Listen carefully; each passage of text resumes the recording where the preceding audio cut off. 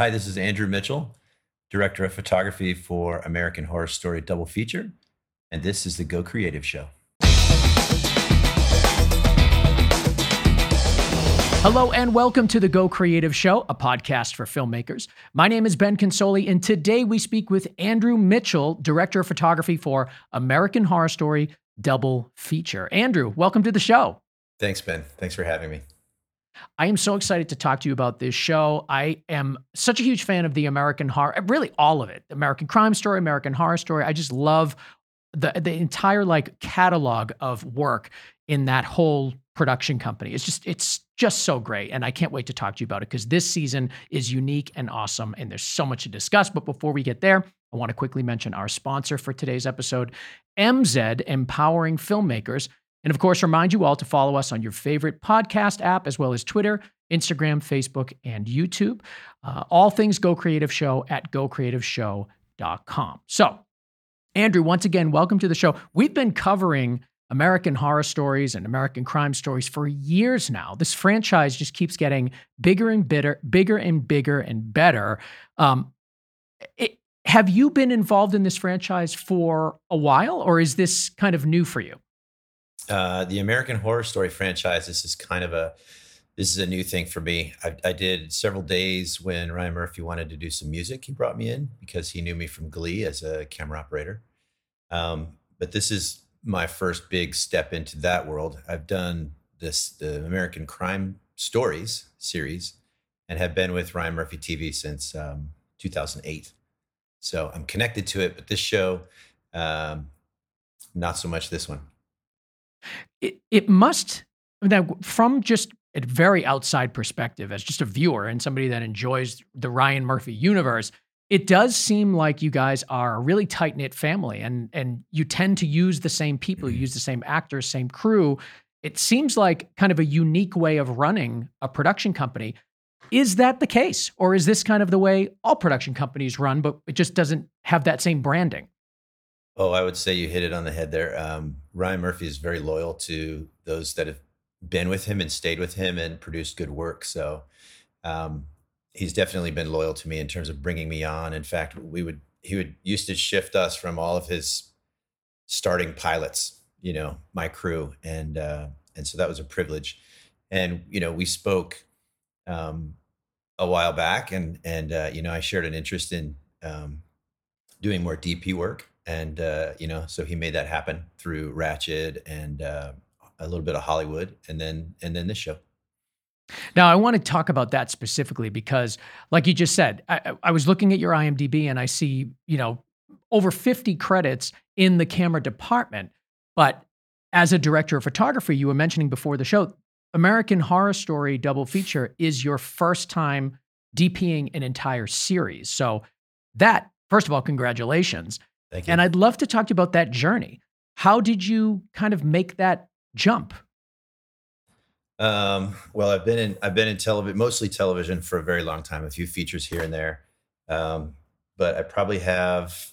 You mentioned 50 credits, but those include like TV series that have 121 episodes. And probably close to 500 episodes of TV, hour-long episodes of TV, and got into this position of being a camera Steadicam and making things happen in that world. Very privileged to get the opportunities that I've had. Done some great projects. Been recognized for some of those. And so, at a certain point, though, you wear the Steadicam rig long enough. And anyway, I just went to Ryan and said, "Hey, is there room for advancement here? I'm getting up there in age, and not that there's people out there that can run the Steadicam at all ages, but I've kind of made the decision like, hey, maybe let's transition to director of photography, give me some more creative opportunities, some new challenges." And I went to him and proposed it, and he was open to it, and he made it happen. Now, is that typical? Like, is this a traditional, typical story for DPs to have come up through camera operation? Yeah, I think so. Typically you would have, on a show at least a television show, you would break off your A camera operator to become your second unit DP sometimes, or sometimes it's the C camera operator that the DP has brought in specifically to break off and do second units. So I don't think that is such an odd idea to have an operator that transitions. In the Ryan Murphy world, it was definitely a loyalty thing, from Mm. him, that he wanted to um, pay me back for many years of service in his world. I love hearing that. I mean, it just seems like such a great guy to work for, and I don't know. It like warms my heart to know that that kind of loyalty still exists in the production world. That makes me very happy. Now, you did say that you got a couple of opportunities with individual episodes. Like you said, you got an opportunity in Ratchet to do one episode as a DP, but Yeah, this is your first full series. And what a series to begin with, because it's really two. It's yeah. two totally different stories. And as it's named, American Horror Story Double Feature, it's because there's two different stories going on that I'm hearing align eventually in the end. And we just cannot wait to find out how those things align. But talk to me about that, the difference now as a director of photography going into your first series. What are some of the big differences that you now, experienced, or things that you have to deal with that you didn't have to as a camera operator? Well, the biggest thing for me is there's so much prep work and off the clock time that you spend. As an operator, you can read the story, you can prep ideas for that and so forth, but most of that happens on set. While you're creating shots or delivering shots. But as a DP, you're thinking weeks in advance for equipment. You're thinking stylistically, what you need, filtration. You're figuring out locations. You're figuring out just so many of the details, which I kind of had an idea about, but I didn't know how huge that was. There's at the end of the day, there's a whole thing about what's next, what's tomorrow, what's the next day, what's next week. Um, so in terms of like your thought pattern, it's the DP's mind. I think is just exploding with information and giving information, taking information, processing all of that. Whereas an operator, you show up, you make some cool stuff, and then you go home and you don't think about it. It also seems like from that description that a camera operator can be maybe more in the moment because you're not worried about the next episode so much. Did you find that to be the case?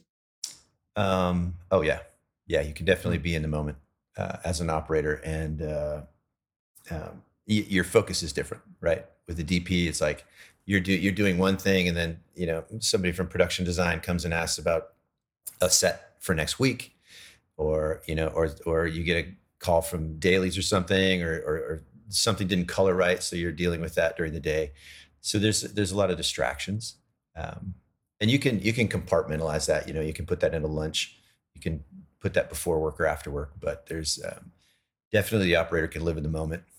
Um, but I like Was to there I do that as well as a DP. I can compartmentalize and push that off. Push that exterior questions and Well, so that forth. seems like a skill you need to have. If you have all these people and all these department heads gnawing for your attention while you're doing something else, I mean, you have to be able to balance that. Um, it- well, I guess how do you? I mean, now the more I think about it, it's like, yeah, I do a ton of commercial work, and there's oftentimes it's 1 or 2 days. It's not anything that lasts for weeks and weeks and weeks on end. So, um, how do you balance being able to focus in the moment and make sure that the task of the day is getting done, but also answering questions about tomorrow or the week after? At the beginning of the day when you're starting out, it's you're living in the moment. You're figuring out what the current setup, the current scene, the timing, the actors availability throughout the day. You're making a plan.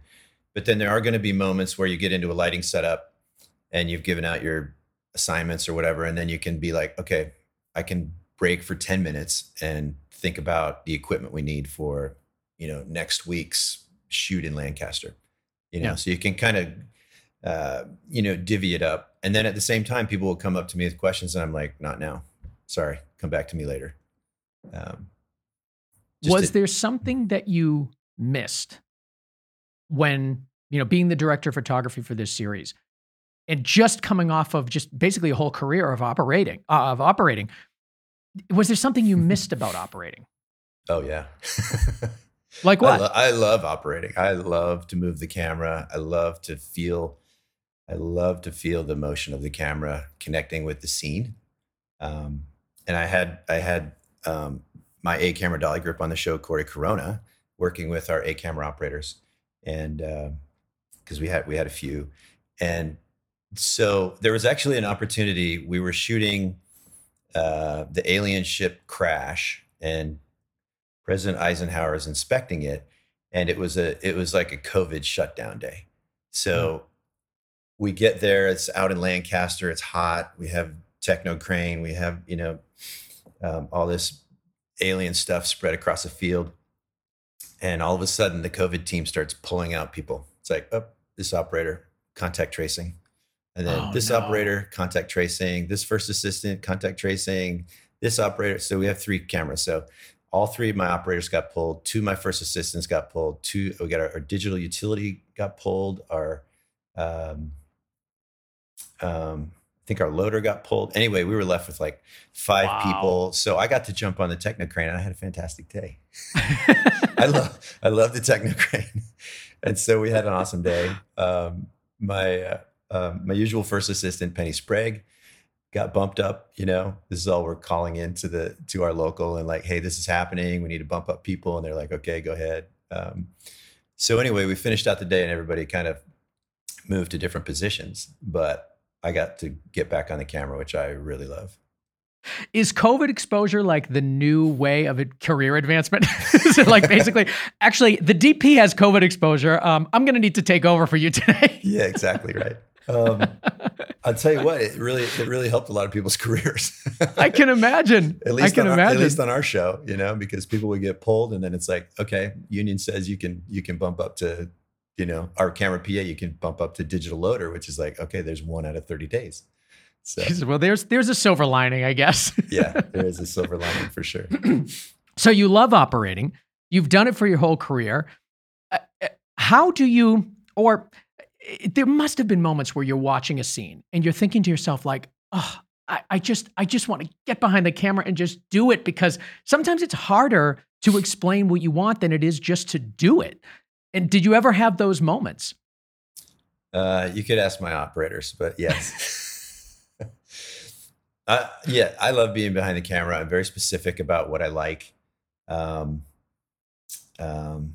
all on radio. We don't do the comm system, but we do radios. And so I would try to give notes between takes, occasionally during a take, which I know as an operator we all hate. But yeah, I have that feeling just because of having done it for so long. I know exactly what I would like. So, and the operators were patient with me in terms of my notes and so forth. I think we got into a groove there. But yeah, I miss being behind the camera. Well, I imagine that being an operator will only make you a better DP. I mean, it seems like those skills are really valuable. Do you feel that that's the case? Oh, absolutely. Yeah.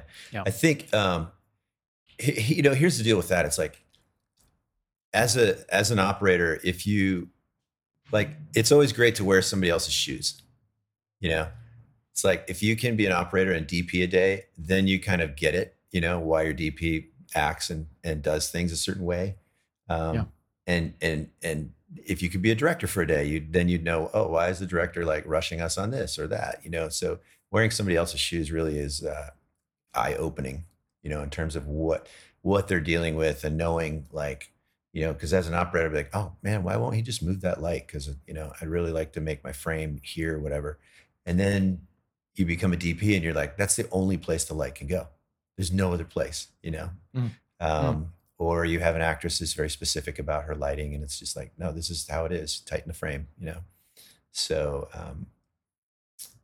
I don't know if I answered that question about. You answered a question. I don't even remember what the question was, so we're fine. Now I forgot. Oh, I know what I wanted to ask you is we're talking to a lot of like young and new filmmakers that are just kind of coming up in the ranks, as well as some pros out there as well. And we're all kind of learning from each other's experience. That's the point of the show. What do you think are the skills that a director of photography really needs to have, really needs to hone to be their best? And asking you this question at this time in your career is really interesting because you just made that jump, and I'm sure you must have learned a lot in this process.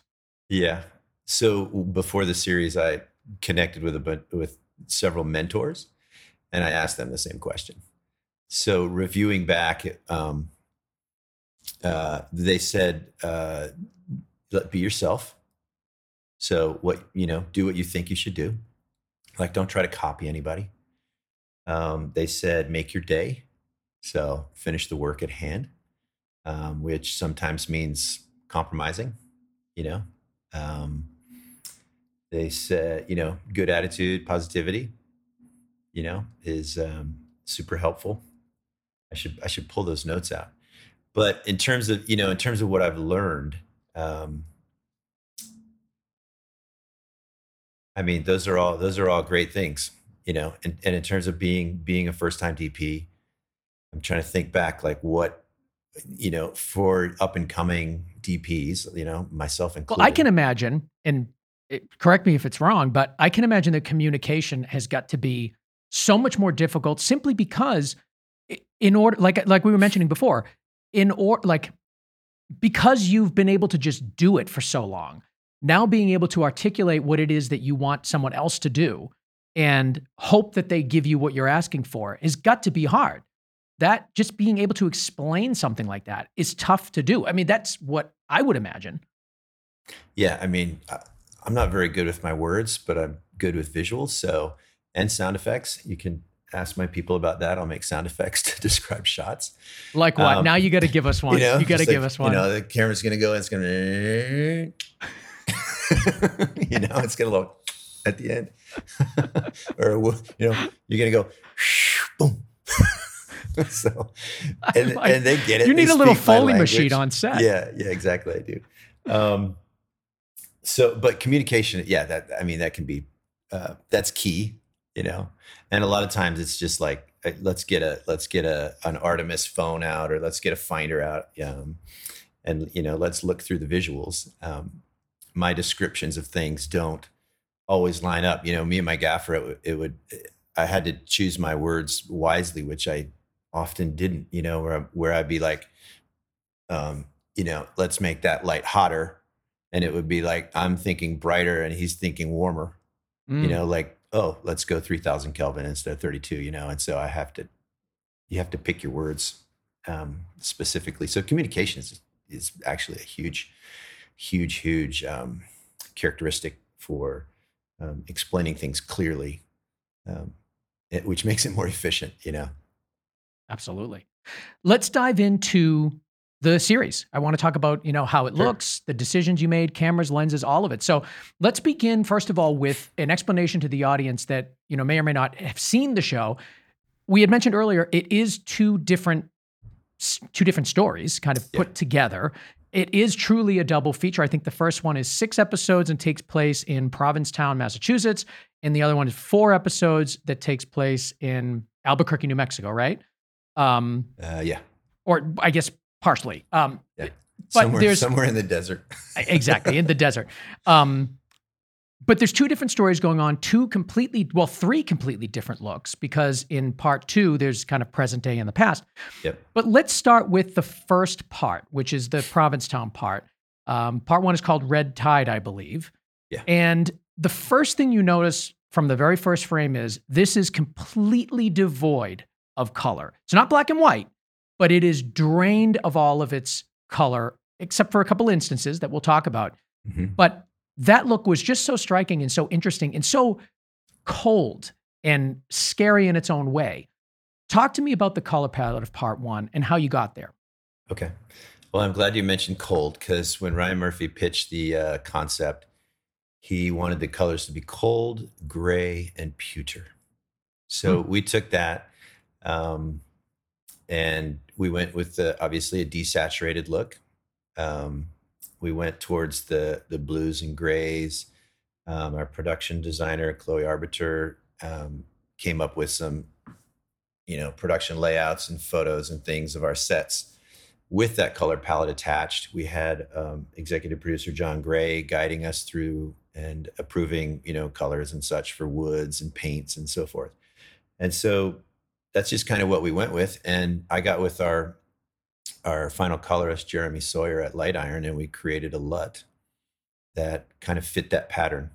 We Hmm. did a couple of tests, and adjusted that LUT for the show. So um, we had essentially one LUT to rule them all for the first half. And it has a little bit of contrast to it. Um, it has some dark blacks to it. It Anyway, that was the idea of this whole desaturated look, except for the color red. So the Yes. color red was supposed to be vibrant. It was supposed to stick out, and within that whole world of this desaturated cold look, each of the locations which I pitched originally should have their own look within that same world. So the Gardner house is the most neutral of all the sets. That's like the home base neutrality, um, cold whites, that kind of thing. And then you could move on to the Muse restaurant, which has a little bit of red, some little red candles when they perform the songs. That's under a red light. And the Muse, which is also the name of the pill in the show, has that red motif. Um, our warmest set would have been Bells, which is one of the kind of the pill pushers, and she's got candlelight, and so that was almost the warmest we could get, but still has somewhat of a desaturated look. Um, like Mickey Shack, which I enjoyed them as was one of my favorite sets, which was a tiny little set.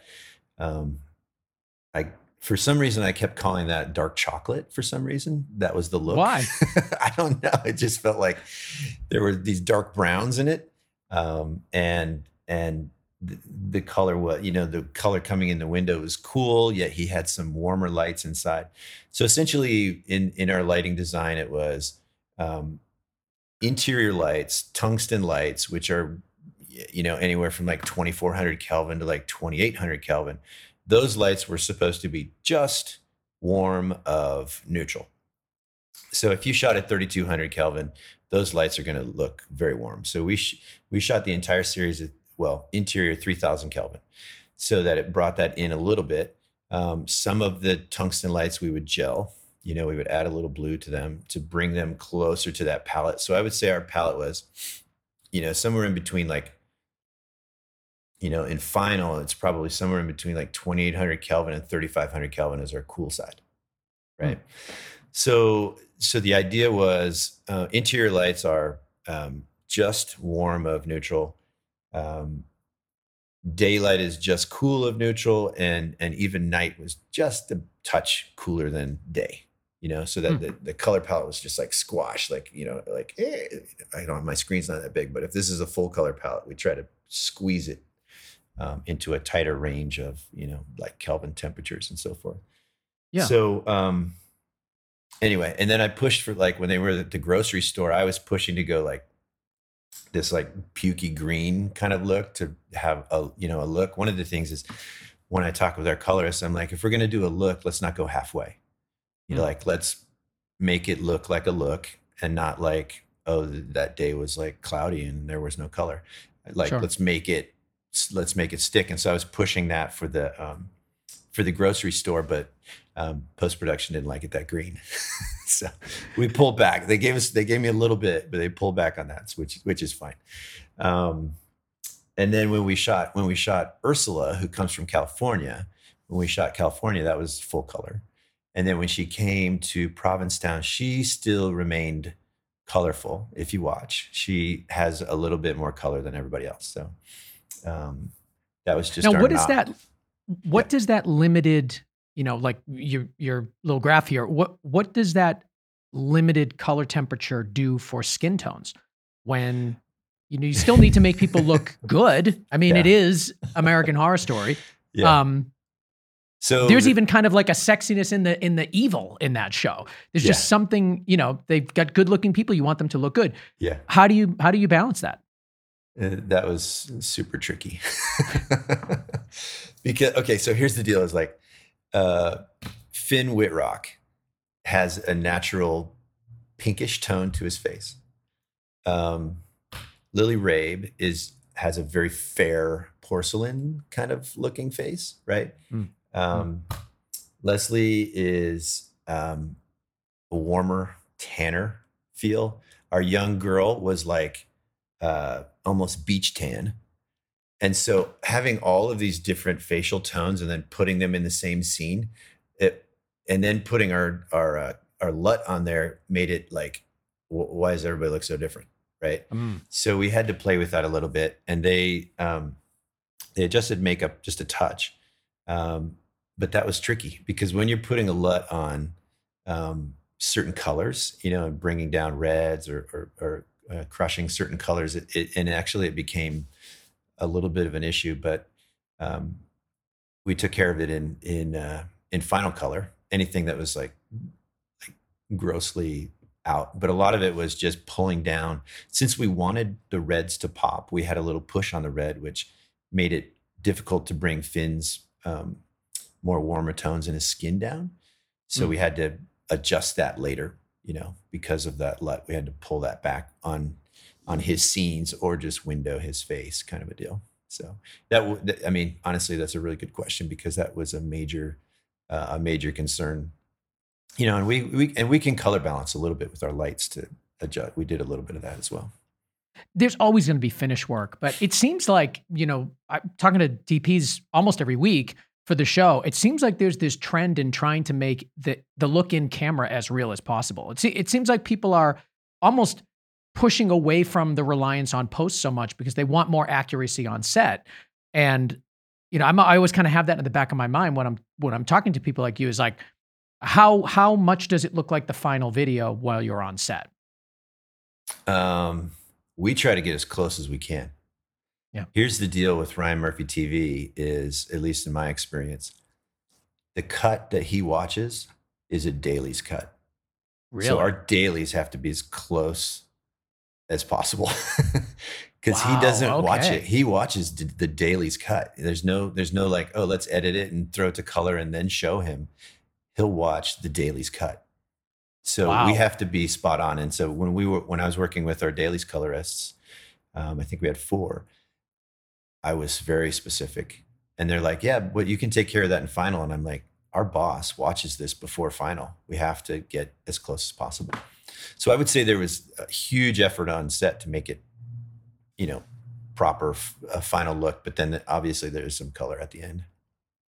That's interesting. Yeah, I mean, I'm always thinking of that skin tone, set design, because when you have a wide spectrum of color in your look, I mean, which you've seen in Hollywood, actually, a lot of Ryan Murphy stuff is super colorful, and you can really allow everything in there. But when you narrow it, anything that's colorful really pops out. Like it really sticks out like a sore thumb if the color isn't spot on.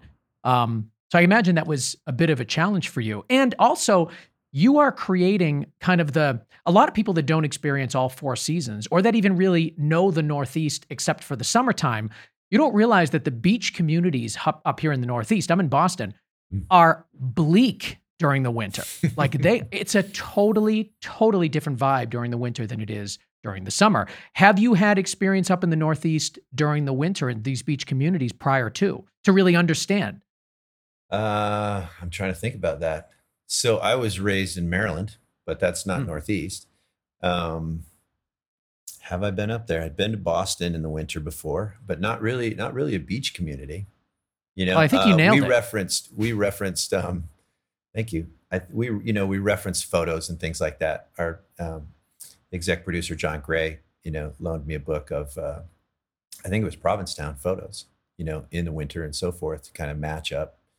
And then, we made that look, and it's kind of bleak. We shot in February, and February was rather bleak. We had some chilly days, and then we had some sunny days. So I mean, honestly, I was praying for clouds because that was our look, So we had fogged in days that had to cut with sunshine. So that was also a trick. Did you do any on-set work there? Like, was the house a built set, or were you in Provincetown the whole time? Um, oh yeah, in terms of the sets, Yeah. The Gardner House was on stage at Fox. Bell's was on stage at Fox. The Muse restaurant was on stage at Fox. Mickey's, pretty much all of the interiors. All the interior. So your We built. exteriors were actually in Provincetown. Yeah, the exteriors were in Provincetown, and so that that brought up some tricks later. But yeah, and what a city to shoot. It's amazing. It's beautiful. Some of the drone shots Cine Drones got us were amazing, and you know, I thought we did a nice little promo for P Town for sure.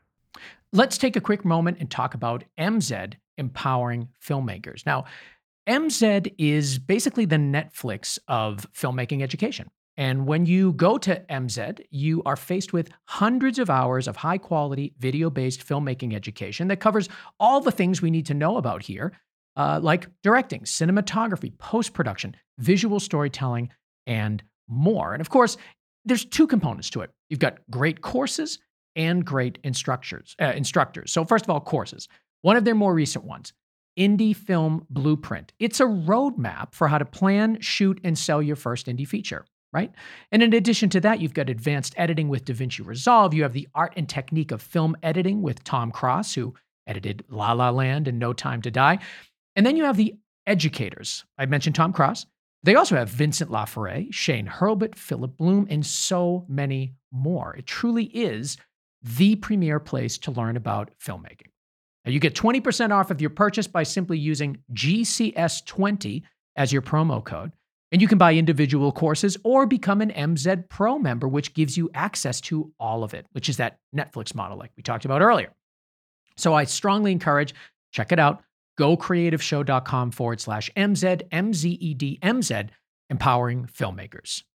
Sarah Paulson she's in like everything. So Yeah. she's in both parts of this double feature. She's in impeachment. I imagine it's all happening at the same time. Scheduling must have been a challenge for you guys. Yeah.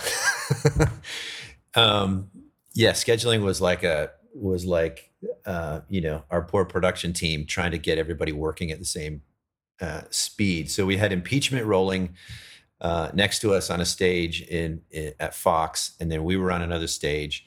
But Sarah Paulson had the lead in impeachment, and so we had to borrow her from time to time, and it was like one day every 2 or 3 weeks.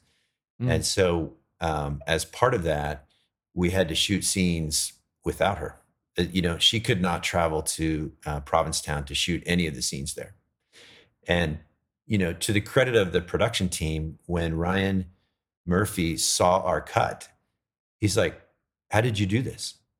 Really? Like, That must have made you feel so good. Oh, I felt right. He's like, "How did you shoot this? Sarah never went to P-Town. Like, how did you do that?" And so, it credits to them in terms of making this whole thing work. So there's a scene where, Sarah comes out of the house and she's not going to take the pill. They just broken into the house. And so she comes out of the house, which is a double, and in P-Town, and she walks down the street, and that's a double in the wide shot. And then we did a close up on stage, like in a stage with just a green screen behind her, and we're pulling her a Steadicam with her face. And then we did another shot in Ventura where we're outside, where we put tree branches over a low angle of her walking up as well. And then we cut to these wide shots of the double again, like getting pushed up against this house in the location. And then we cut into a set that Chloe built in Ventura County outside, where she gets pushed up against the doorway. And then we shoot all this coverage in this fake set, which cuts to other shots of Macaulay Culkin, who's walking in from the real location. Anyway, it was this whole mix of like 3 different locations, some on set, some in P-Town, and so forth. And really, everybody did a great job in terms of like matching, colors and smoke and so forth. And then we did the same thing when her and Macaulay are watching the Gardner house, and they come out, and then they walk around the house and then break in. Macaulay's footage is all in P-Town, and all of Sarah's footage is on stage at Fox. So Amazing. It's you know, I guess we pulled it off. I hope so. You'd never know. I hope so. I love that. I mean, that's some real old school movie magic. I love that stuff. I guess so. Yeah. There's a couple additional things. Oh no, go ahead. Go. Yeah, no, but in terms of scheduling, it was a big thing. Sarah had her show Impeachment. Lily had a feature in the middle of the show that she left to do. So it was on and off. Evan Peters was in Monster, so he was not available for some of the stuff. So that was a major scheduling nightmare for production. Oh my God. Well, there's two other things I want to discuss in the part one of American Horror Story double feature. I see here your favorite fire gag. And I want to know what that is. That's something that you had brought to us in prep. And I'm like, all right, I need to know what this is now. So can you tell the audience what your favorite fire gag is? Okay. So I ran across this idea on talking through gaffers and stuff like that. But, you know, I've seen as an assistant way back when, fire gags were like two babies or two tweenies and guys like doing this with the dimmers, you know, hand dimmers and whatever. Like sometimes they'd be a little bit of gel or different colored gels. So with our LED technology now, we took 3 Helios tubes, right? And Helios tubes you can divide them into 8 different pixels, I'll say, right? 8 different sections. And so I had heard of this idea where you could run a video feed through the dimmer board and translate that into essentially 24 pixel TV, right? And so you're running a video feed of fire through 24 pixels, right? And so it's not, it's like less than video game pixels in the 80s. Yeah. But what that gave us was essentially you saw the video of fire appearing on Helios tubes. So the bottom tube was fairly static. It had a little bit of variation. And then the middle tube had a little bit more. And then the top tube would just pop here and there because the tips of the flames would just barely hit. And so we played with that. And so Johan was our dimmer board op. And so he put this program together. We talked about it like weeks in advance. I'm like, hey, can you try this? Blah, blah, blah. And we tested out different fire video feeds and different, because he could speed up the video or he could slow it down. And so anyway, that's what we ended up with. And I thought it had a very real look because it wasn't. That's so crazy. So you're running video through, am I understanding that right? You're running video through the Helios tubes? Yeah. That's not, I've never heard of that. That's Is that nuts, a common use for this? I don't know, but I loved it. So this is just that. That's crazy. Okay, so it's a natural fire pattern. Wow. So you're combining 3 Helios tubes, and that's basically your screen. Yeah. And running a video of fire through it. And that's what you mean by the lower pixel resolution because there's only so many pixels represented in the 3 tubes. Yeah. That's crazy. Wow, what a cool idea. I loved it. And, occasionally we would put 2 of these little fire gags together, so I thought it came out pretty well. I mean, it's a show, but that's really cool. Oh, I love that. Because I'm going to look more into that. Fire was supposed to play a bigger role in the storyline, and it kind of faded a little bit. So anyway, I was super stoked with that, and Gaffer, David Kagan and Johan putting that together. So now you got a big scene with Bell's Massacre, and I'm hearing that it's 96 frames per second. It took quite a while to get the sequence done. Talk to us about that and why you chose 96 frames. What did that do for the scene? So originally it was pitched to do like a big Warner style fight scene where we go from, you have your character. So it was going to be in Harry's POV, Finn Whitrock's POV. And he's the protector of his child and fighting for his baby. And so originally it was going to be that. And we did 96 frames so that they could speed ramp. essentially. So Mm. you could have a slow motion punch and then a fast motion, whatever, blood spurt or whatever. And so we shot the whole thing 96 frames. And as you know, Bells is a rather dark set, lit primarily by candlelight. There's a giant candelabra that hangs over it, and it's actually based on a real location in Provincetown. And so, in terms of candlelight and ASA, we didn't have a whole lot of room for adding 2 stops of light. So what we ended up doing there is, and the other thing is we had to shoot the sequence like fast. Evan wasn't available, and he's one of the major characters in the series. And then we had all these stunt players coming in. And so anyway, we built this, Chris Garlington built this rig that ran pipes over the whole like main area. And we hung a bunch of light matte 4s up there. Some were down lights, some were cross lights, and tons of baffles. The key grip and gaffer know that I love baffles. So almost all the time my lights have snoots and baffles in them. And sometimes there'll be a baffle, like the baffle on edge has diffusion. This one doesn't have diffusion. So I'm a little bit arts and craftsy that way. And anyway, so then we just started shooting the sequence, and it was just like calling into Johan, hey, Johan, take, this L4 down, take that one up, warm that one up, cool that one. And it's just like, as soon as the cameras were in position, it was like ready to go. Yeah. And so the 96 frames was mostly, it was to do the speed ramps, but to accommodate that, we had to light that thing like it was on fire. You needed a lot more lighting in a scene that's supposed to be dark. Exactly. So if you went onto that set, you'd be like, this is not Bells. This doesn't look like that. And then you would go back to the video monitor and you'd be like, oh yeah, it's the same. So, yes. Give or take. We had to light a big space without getting too bright. So. Exactly. I want to talk about the camera and lens package for American Horror Story double feature. What did you end up choosing and why?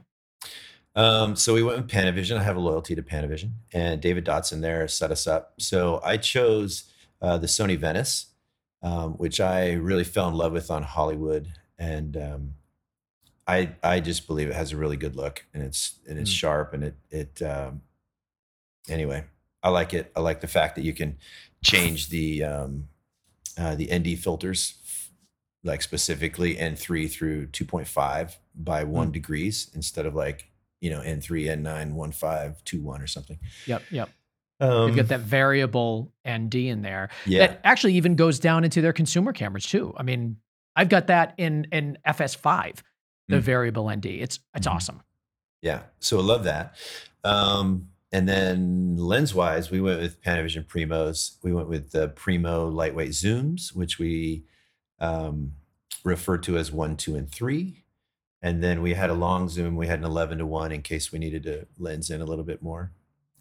We also ran with a couple of slant focus lenses to give us some of the effects. So we had a 25 and a 50 slant focus lens, which we used for some effects. Now, what does that do, the slant focus? So the slant focus is, it's like a tilt shift lens. So you can take your focus plane and you can shift it. Usually your focus plane is like flat to your sensor. And so you take it flat to the sensor and then you twist it, right? So that you could cut focus, through my eye and then come out the back of my head. This eye's out of focus. This one's in focus, kind of a deal. Yeah. So we did that several times for some of our looks. And what else did we have? Anyway, we did a little bit of lens baby, but not too much lens baby, and then filtration. Well, I'm glad you mentioned that because in the second part, Death Valley, which is shot in both black and white and color for different time periods, did you use the same camera package for the whole series? Yes. Okay, so there's a scene when we first meet Amelia Earhart, and it's a little bit of like this kind of defocusy thing going on in the corner. And I thought to myself, I'm like, is that a lens baby? And I'm curious if it was. So no. See? I see why you would get that. What was that? What we did. So that was the day that everybody COVID traced out contact traced out. So that was Penny Sprague operating that. But what that was I think we just had our number one zoom, which is the like 15-40, and it was just a diopter.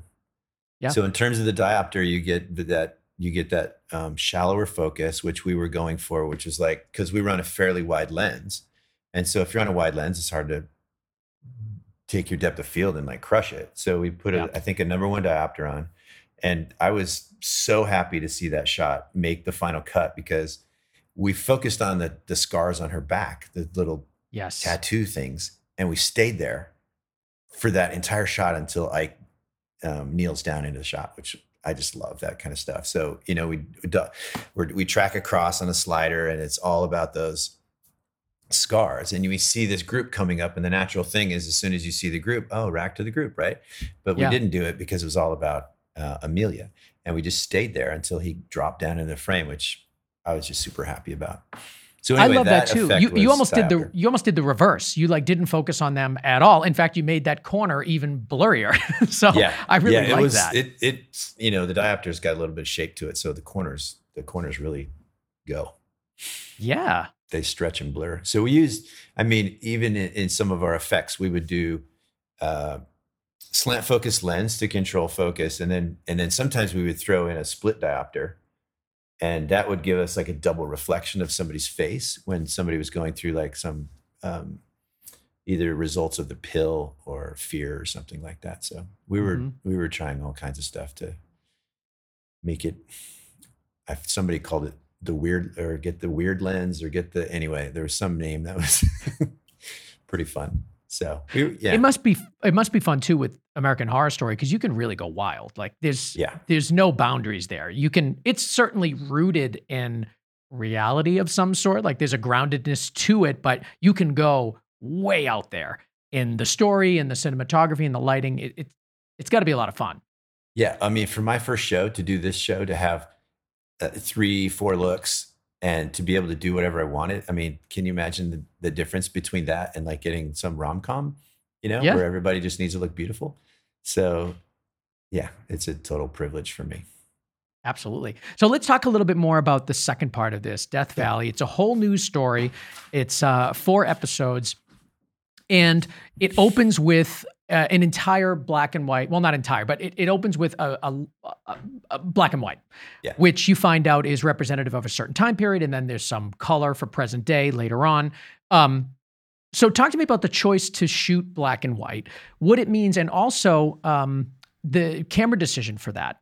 Because it sounds like you're using the same camera versus using like an actual, what is the sensor? Somebody has a black and white sensor. I can't think. So is it Red? Red has Red's a get sensor. the black and white. Okay. I think they use that on Mank. So we did a lot of research with that in terms of the black and white and how big of a deal we need to make of it, because obviously your wardrobe has to have specific parameters, because if you put like a green and an orange together, they're both going to go gray, about the same gray. Okay. So if you shoot with, I mean, we decided to go color sensor because we had it, for one, and two, let's say you had an orange and a gray in your scene. If you're still shooting in color with a black and white LUT, you can grab that green and you can make it darker, or you can grab the orange and make it darker or brighter. You still have that control, but if you shoot in clear black and white, there's no more adjusting. You can adjust your contrast and stuff like that. But with us, like, we had a green slime that we were using, and you could take that green slime and you can make it white or you can make it black, because you just grab that color channel and you take the luminance up or down. So my preference, if I'm going to ever shoot black and white again, which I'd love to do because it's fantastic, is to shoot it color with a black and white LUT, because you still have control over the color. That's interesting. I never thought about that, but you're right. If you don't have color on the ingest, there's nothing to attach onto in post, Right. or I guess very little. I don't know. A colorist may have a different opinion of that, but but that's an interesting. So for things that you knew you needed to explore more in post, were you purposely like amplifying that color? Like if you knew someone's, like the slime, if you knew that you wanted some flexibility with the slime, were you sort of like exaggerating the green in it so that you had room in post? I mean, for the slime and stuff like that, yes. So my office at Fox became the testing ground. So it was located right near costumes. So set design built walls of different colors, and they put it in my office for the different sets, and they would change those out as we moved. And then wardrobe could go in, hang the clothing on the set, take a picture. And you can just do that with your phone, go to Film Noir on your phone and snap a shot, and you'd be like, okay, these colors go, these colors are Sure. too flat against each other. So that was kind of our process in terms of color there. I don't know if we ever amplified a particular color. Like in the old days, the sets would be like odd colors, like Addams Family, like it didn't even look normal. But so we took like an approach somewhere in between, So the second story revolves around aliens. And there's certainly a large portfolio of alien themes in visuals and movies, especially in this time with like the talk about aliens, like in 2020, 2021, like all of a sudden everybody's talking about aliens again. The timing is unique and interesting. And I think there's a lot of attention put on that kind of world right now. So when you're telling an alien story like this, what are your references to kind of make it feel similar, but something new? Yeah. So the reference that we got from Ryan Murphy was, I can't remember. I can't remember it now. Was it a movie? It's Spielberg's movie. Close Encounters. Close Encounters. Yes. Close Encounters was his reference, right? And there was a little bit of 2001: Space Odyssey in there. Yeah. There's a little bit of I can't remember the other movie. Anyway, Close Encounters was the main reference, right? Which is interesting because that's not black and white. No, and it's very warm and saturated. Yeah, exactly. Well, what were you taking from it then? I mean, I think we were taking the feel of camera work. Like Ryan wanted to do these push-ins on people's faces when they saw interesting things, and you see that in the opening sequence with like the young boy, like, look, mommy, there's the twisters or whatever, and so I think we took a little bit more of that than the color palette, obviously, because the color palette's black and white. But what a great intro to black and white. The very first abduction, of the young boy and the mother, and it's so kind of like Americana. We start out with her singing, and she's just dancing around doing her meal. And one of my favorite shots is her looking out the window, and Timmy, come in, right? It's just almost this beautiful, like I almost think we're in Italy, with her look. And then all of a sudden it turns, right? And she sees the twisters, and we get a little bit of flashing light, and then off we go on this adventure of, mole beams, splashing light in, and movers, giving us spotlights and so forth. And for me, that was the funnest part, was like, letting things blow out, letting things get overexposed, like going to extremes. Again, one of my favorite shots during the abduction is like this little army men shaking on the table in front, and you see her in the background out of focus, like with the wind, like blowing the door open, and she's just barely hanging on. Anyways, quite an adventure. I don't know what you want me to speak about it, or.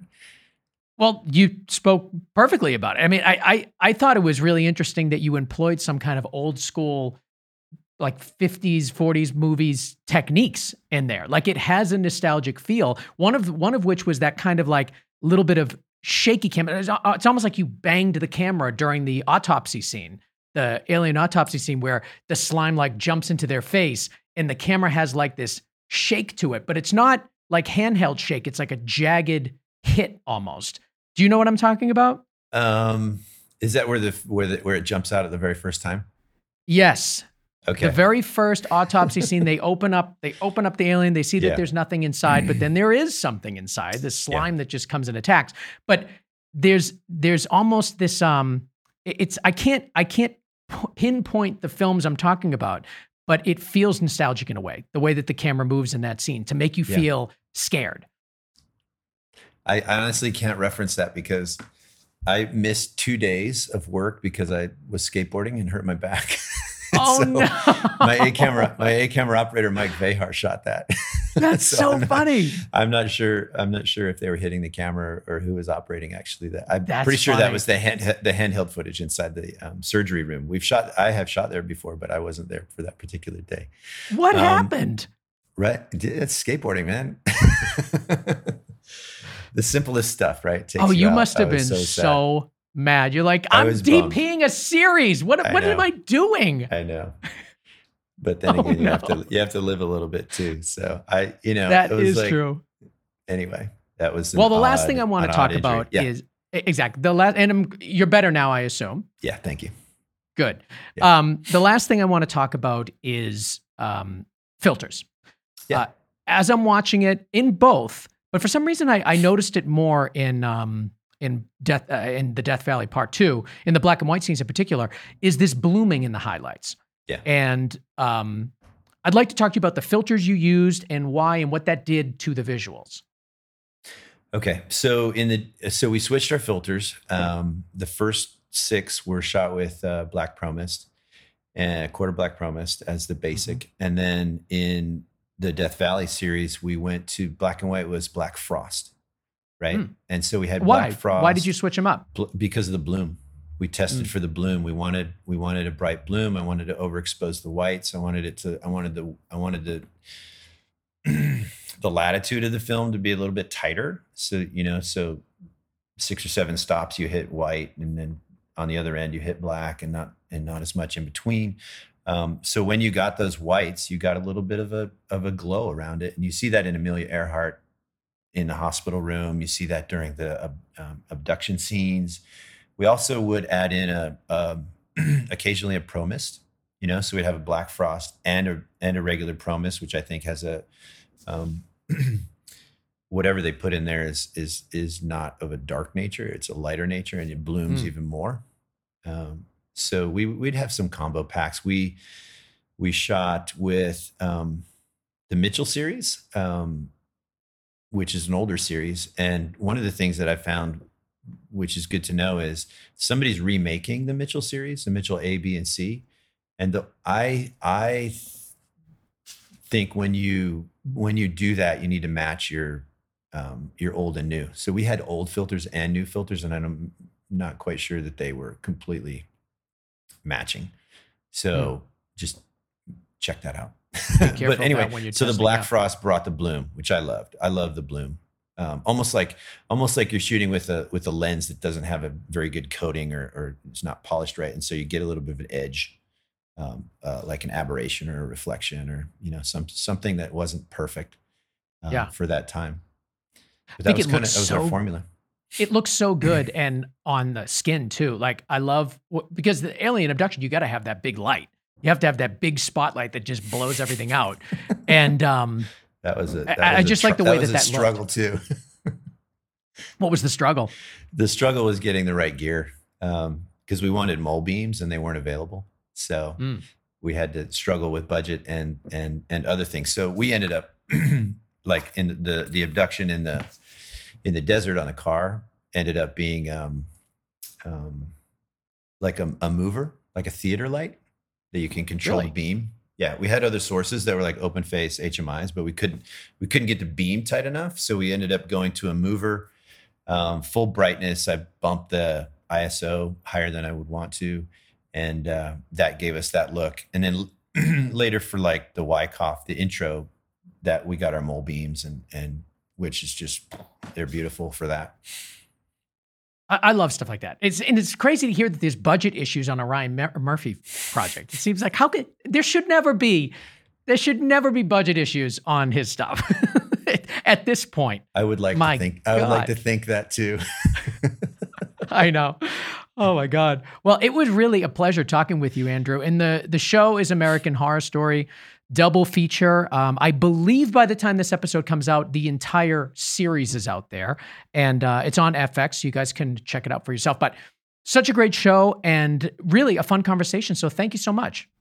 Thank you, Ben. It's been a pleasure.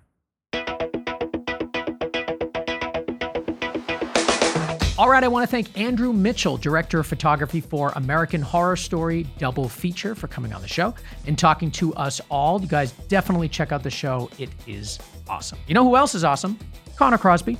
He produces the show and makes it so good. You can find him at ignitionvisuals.com and follow us on Facebook, Instagram, Twitter, and YouTube, as well as your favorite podcast apps so you never miss an episode. All things Go Creative Show at gocreativeshow.com. And of course, if you want to follow me, you can find me on Instagram at Ben Consoli, at Ben Consoli. Thank you all for joining us today, and we will see you next week on another episode of the Go Creative Show, a podcast for filmmakers.